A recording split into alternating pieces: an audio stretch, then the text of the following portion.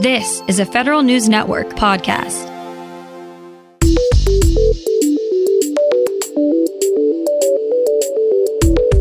Coming up on today's Federal Newscast, Congress is asking 4 agencies about damage sustained by the SolarWinds attack. Legislation in both chambers looks to make government buildings greener. And the post office makes a March Madness comeback. Those stories and more in today's Federal Newscast.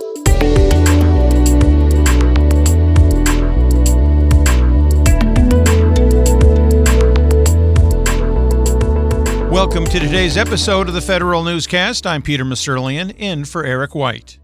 4 agencies, the Departments of Commerce, Energy, HHS, and the EPA, have 10 days to answer 8 questions about the impact of the SolarWinds attack on their networks. A bipartisan group of 13 House Energy and Commerce Committee members wrote to these agencies, as well as the National Telecommunications and Information Administration, seeking more information. Among the questions they want answers to are how the SolarWinds attack impacted them and how do they assess vendor and supply chain risks. The Agriculture Department's National Finance Center was not a victim of the SolarWinds attack. Brandon Wales, the acting director of CISA, the Cybersecurity and Infrastructure Security Agency, told Senate lawmakers yesterday that reports of hackers stealing information from the federal payroll provider were inaccurate. He says NFC in recent months was not targeted in the SolarWinds attack or any other cyber campaign. Congress wants one cyber belly button to push for the next attack agencies suffer. Federal News Network's Jason Miller tells us why. The White House is in the middle of a 60-day review of the roles and responsibilities of its new cyber director. Senator Rob Portman, however, is questioning whether that position is actually needed. I'm concerned that there are new entities and there's the opportunity for duplication, confusion in leadership, and just lack of accountability. And I saw this with regard to SolarWinds. When it happened, there was some pointing of fingers. Portman promised to address this long-standing accountability issue in legislation, such as in the update to the Federal Information Security Management Act, or FISMA. Jason Miller, Federal News Network. 2 new pieces of legislation for making government buildings more environmentally friendly are on the table. In the Senate, Ben Cardin reintroduced the Green Building Jobs Act, which requires federal agencies to only lease spaces in buildings that in the most recent year earned the Energy Star label and obtained a green building certification from GSA with some exceptions.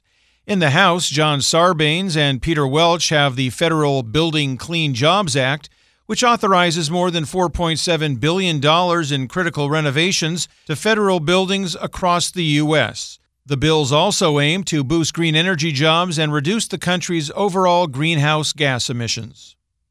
The IRS faces a considerable backlog of 24 million tax returns from businesses and individuals.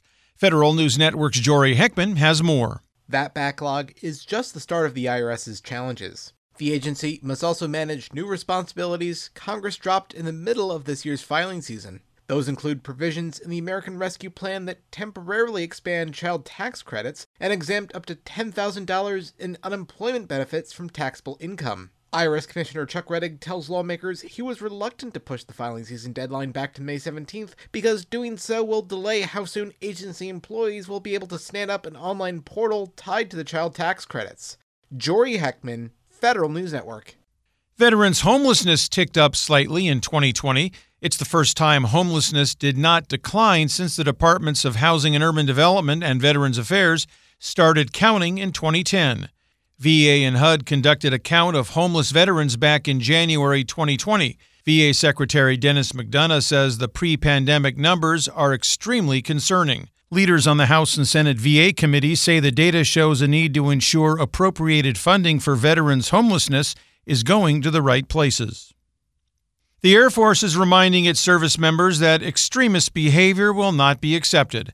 Federal News Network's Scott Maucione has more. In a group of PowerPoint slides for Air Force commanders, the service is reminding its employees that they are accountable for the culture, good order, discipline, and safety of their units. The training's in response to an order from Defense Secretary Lloyd Austin that all commanders conduct a one-day stand-down to address extremism in the military by April 6th. The training states that it's not prohibited for airmen to belong to any group, however, certain actions and advocacy, like violence or discrimination, will not be tolerated.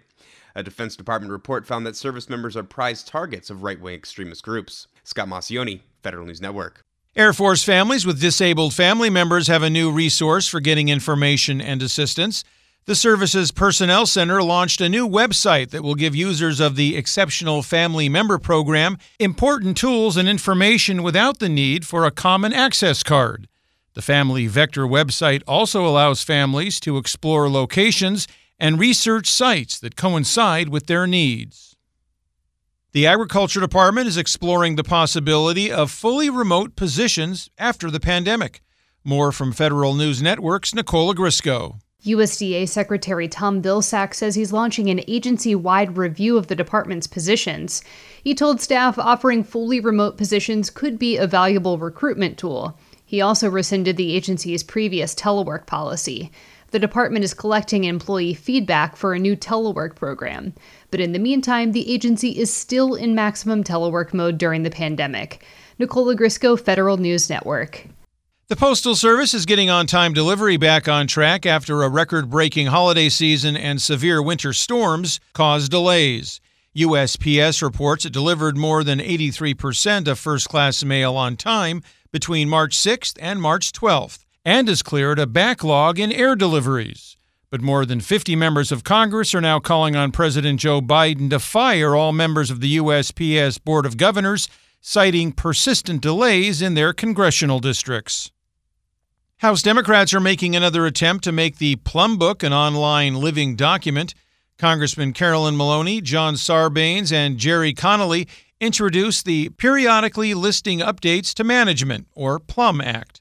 The bill would require the Office of Personnel Management to maintain a public directory of data on the president's appointees and other senior positions. Agencies would have to submit data to OPM every month. Today, OPM works with the House and Senate Oversight Committees to publish a roster of agency appointments every 4 years. In the Senate, Tom Carper is planning to introduce a companion bill to the Plum Act. Find these stories and more at federalnewsnetwork.com and stay up to date on your agency's response to the coronavirus on our coronavirus resource page. I'm Peter Musurlian, in for Eric White.